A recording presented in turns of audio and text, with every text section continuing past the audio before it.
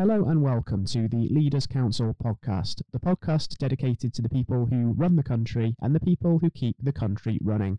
I am your host, Scott Challoner, and today, as always, we'll be projecting the voices of real and authentic business leaders from across the nation and telling their real-life stories of success and innovation. Joining me on today's programme is Artjom Jekimtsev, founder and CEO of Adverttu. Artjom, welcome to the show, and a pleasure to have you with us. Well, thank you so much for inviting me. It's an absolute pleasure. It is a pleasure having you with us today as well, Artjom. Certainly is not the nicest day for it, but luckily we're inside and away from the cold. Now, your business, just to sort of set the scene there, it's the fastest growing transit media owner in the UK, is Adverttu, and it enables advertisers to sort of thrust their brands onto the roads of the country via a network of 40,000 drivers, I think that it is, that you have. And you've played such a huge role in building up the UK market from the ground within this sector. So what sort of work and levels of dedication have gone into making that possible? Well, I think it really comes down to our team. From the very beginning, from the inception of the company, really, the goal was to hire the best talent, regardless where the talent is based around the world. When we set up the business back in 2015, it was just a simple idea of just connecting advertisers to the drivers and making the passive income for those drivers that needed it. And at that point, we didn't have any funding. I had a bit of capital in my back pocket from the previous ventures, and we were really trying to assemble the team who was passionate about the idea of actually creating this marketplace. And essentially, a lot of founders and employees within the company were and still are were working on sweat equity, and it's going to convert into the paid role. And therefore, we had a huge churn of people who were coming just for the idea and then realizing that it's not kind of working out and then leaving. And it was quite a painful process, about 3 years, to actually build this product from the ground up. And we only retained the people who are the most passionate about the product and will stick with the company through thick and thin. And I believe kind of the real success and the reason why we are where we are right now is purely because we had those people sticking with us through the difficult times. It just goes to show the story of your business, doesn't it, that a leader of a company, of anything really, is only as good as the people that they surround themselves with. And so building that right team of people around you, taking them on board with you, making sure they're passionate about that vision that you're trying to achieve and really buying into that, it's so important for business to be successful. Yeah, well, absolutely, Joshua, because, realistically, what company is, it's just a bunch of people under the common flag. There's nothing more to it. That's exactly right. And something as well that we're extremely passionate about here at the Leaders Council particularly is actually making the younger generations aware of that, inspiring up-and-coming budding entrepreneurs and business leaders. And this is also something that you do sort of away from your business work, isn't it? You spend some of your spare time as a mentor at the University of Greenwich as part of one of their startup programs. How sort of rewarding is it taking part in something like that, where you're building up that next generation of business people? It's really my way to give back, because I just need to tell you a bit of a backstory of why I am supporting exactly that organization. And well, I was studying university. The idea of Adverttu came to me when I was kind of on the second year of university. And the reason I came up with that idea is that I was actually trying to develop a peer-to-peer car lending platform. And the idea of that platform was that if you own a vehicle and you use it, say, only on the weekends, you might as well rent it out from Monday to Friday. So there are quite a few companies right now that do that, such as, say, Hirecar or Turo, but back in the days, it was quite a novel idea. So in the middle of building that business, I started experimenting with performance marketing channels and really trying to understand whether the unit economics will align for that platform to work. While only advertising for the performance marketing channels, I saw that the cost of user acquisition was through the roof, and it just didn't make much economic sense to continue. The only way to reduce the cost of user acquisition was through increasing brand awareness. The cheapest way to increase the brand awareness is, as we know, is through the out-of-home advertising. However, when I went to the out-of-home advertising media owners, specialists, or media agencies, no one could really tell me how to reach my kind of ideal user personas in the market when I wanted to reach them. The best response I received was just put some money on the bus, see what happens. this wasn't kind of the response I was expecting. So that forced me to kind of convert that platform into Adverttu and kind of make offline advertising as easy, as flexible, and as accessible as digital advertising, but in a physical form. But obviously, by just reading the internet and kind of reading the book and trying to figure out how to build it is not going to get you far, right? So while at university, I went to my economics professor and I told him about the idea, and the economics professor told me about this kind of accelerator slash incubator business school that the university was running at the time. And they had the business planning competition that was happening every single year. And I've decided to apply. And essentially, as part of the business planning competition, they assigned me a mentor. And the mentor, his name is John Fricker, he was from this media out-of-home background. And he actually helped me to navigate this waters of kind of misleading information and really build out the product and build out an initial business plan and kind of sharpen the idea. So I think that was the initial launch pad for me to actually go and build that business up. And then now I think it's my time to give back to those entrepreneurs. And I find it very, very rewarding when I see that now I can help someone else to build that launch pad and actually accelerate the company into what they want to build it in. It's fantastic, isn't it? Just sort of paving the way for others to sort of follow in your footsteps, as it were, and have their own successful business in whatever market they're trying to find their way in. And if you were actually, based on some of your own experiences of building your business, to give one key piece of advice to sort of a young aspiring business person, what advice do you think you'd give them to really sort of get them on the road to success? Just treat whatever you are trying to build as a life experience. If you are trying to build a business for money, it's never going to work. You need to be passionate about the product you're building enough that when you see it's actually draining your bank account and you're not making enough money, you need to be passionate enough about the problem to actually continue pushing it and continue making it work. But at the end of the day, if the business doesn't work out, please, please, please treat it as part of your overall life experience. Because by trying to build a business, that will give you 5 years worth of experience, of life experience, in this span of 1 year. Exactly right. And there are hurdles and there are stumbling blocks in all walks of life and around every corner when it comes to running a business. And we've gone through probably one of the biggest ones in recent times, and still are, in fact, in the shape of the COVID-19 pandemic, because we haven't quite emerged from the real consequences of that. Looking at your business, Artjom, actually, just how have you found it sort of dealing with the challenges of COVID over the past sort of 15 months or so? Obviously, COVID was quite a difficult challenge for us, because when you're trying to sell advertising that is out of home, and there's no one out of home, no one is actually buying your advertising space. So at that point, it was really our main challenge was around people, yet again. And we cut every single expense within the business, whether it's marketing spend, whether it's office, software, whatever it might be. But our only goal was to make sure that we retain every single person on the full 100% salary. Because we know how challenging it might be with rising rents and how difficult it might be living in London. So our real goal was to make sure that our team stays the same, everyone's happy, and people are not stressing over the COVID-19 as much as everybody else does. But really, through the COVID-19, it was difficult for our sector in general, and the agencies and the specialists that we were trying to work with, they were obviously letting people go. A lot of people were on furlough, and it was quite a sensitive time to trying to strike a partnership because no one gets the business. So instead of going through our normal way, we've decided to step back and make sure that we first and foremost focus on our technology and making sure that the internal operational processes are smoothened out. We really take our time to make sure that when we get out of the pandemic, which is hopefully now, our business is more scalable. And the second thing that we found out is that instead of kind of trying to go in and tapping into the marketing budget, there was another sector that was rapidly growing through the COVID-19, and that was the delivery sector.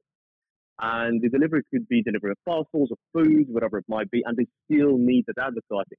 Because when people do go out and they do pick up their parcels, they still feel that advertising. And therefore, what we've done, we actually pivoted slightly. We reused our business model, but instead of using our own drivers, we went and we started targeting the likes of Deliveroo, for example.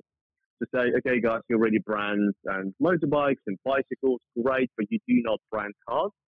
We will actually come in and we will tell you who are your most efficient drivers in the system. And we will create the whole supply chain process to make sure that you can actually grab those drivers and reward your drivers at the same time, which will work as a loyalty program. So we pivoted the business slightly, and we actually unlocked for ourselves a new revenue stream. And that revenue stream actually allowed us through the COVID-19 to do 10x revenue compared to the last year. And now, as we're getting out of the COVID-19, we retain that business model, and we are continuing pushing on a kind of core media model as well. And now they're pretty much equal in terms of the amount of revenue that they're giving us. At the same time, instead of just retaining the people, we thought it was very, very important to give back and making sure that employees are feeling that we are actually creating real difference, real value through the COVID-19, and we're actually helping the people get through it. So the best way to use our platform was to really understand how many NHS volunteers do we have on the system. At the time, we had, as you mentioned, about 45,000 drivers in the system. And what we did, went to all of our community and we asked them who's actually helping the NHS in their free time. And about 16% of them came back confirming, saying that we're helping one or the other organization, either delivering food or delivering medicine, whatever it might be. And what we did, we actually focused on those drivers and we made sure that the advertisers that we still do have in the system can actually help those people stay on the road and help the NHS. Because a lot of those people who are volunteering for the NHS, they are not being paid for the petrol that they're using. They're not being paid for their time. And what we did, we were focusing on those drivers and we were taking the advertisers that we had to support those people to stay on the road to actually help us to get the COVID-19 pandemic. Yeah, we've seen over the course of the last sort of 12 to 15 months an unprecedented amount of pivoting and innovation, and those businesses that have done that successfully have really put themselves on a fantastic footing to go and succeed now that restrictions have eased and things are opening up again, and it seems certainly that Adverttu has managed to do that. And something else that's come up during the pandemic as well that's sort of been thrust into the limelight of the national discussion is also the importance of mental health among not just ourselves as business leaders, but also our clients, our colleagues. And there was a recent NHS study of mental health which showed that it is continuing to deteriorate within young people especially. So it seems to be that it's going to be a major priority in the longer term and into the future as well, and future generations are going to need to take this on board. In your view, Artjom, just how important is mental health in leadership today, particularly within business? It is super, super important from my perspective. And to support that point of view, you can actually see how many tech companies actually being created on the basis of actually helping employees or people within the companies kind of maintain that balance and maintain the mental health. And from my perspective, through the pandemic, the easiest way to actually making sure that everyone is feeling safe is to be very transparent about the company situation and having a real one-to-one, even over the video call, chat with every single person within the organization to be really transparent where we are as a company, how we're feeling, how much, pretty much cash we have left, how much firm we have left, where they are sitting, and that their job is safe. And then after we're getting out of the COVID-19 pandemic, it is very important to still refocus on those mental health issues and making sure that people are happy within the organization. And it's really about, I think, building the right team culture and creating the kind of safe space within the business. And one thing that really helped us out was creating a buddy system within the business. So as you can imagine, if say you're a team of 30, 40 people, you typically have either an HR person or a founder that you go back to and kind of report on any problem.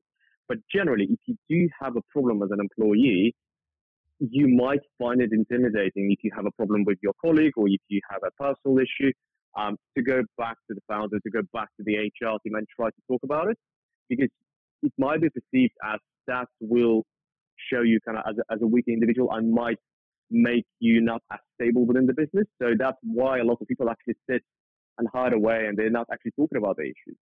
So what we did, we created a buddy system, and essentially a buddy could be a person, anyone within the organization, as long as it's pretty much not a direct manager, who a person can come to and talk about their issues. And that person can actually collect the thoughts from the company and anonymously deliver those thoughts from the group of people back to the founders to actually fix. But then the founders or the HR, they wouldn't know who actually talked about it. So that's going to create a bit of a safer space within the company, and I think that should be adopted by more businesses.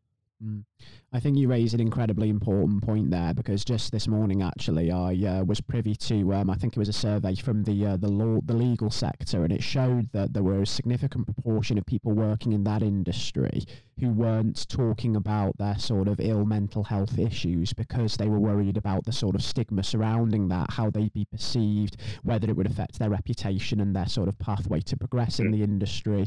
So it is a key thing, and it's not just isolated to that industry, it is across several different ones, and it is something that businesses need to be aware of, and it's going to require something of a culture change moving forward, isn't it?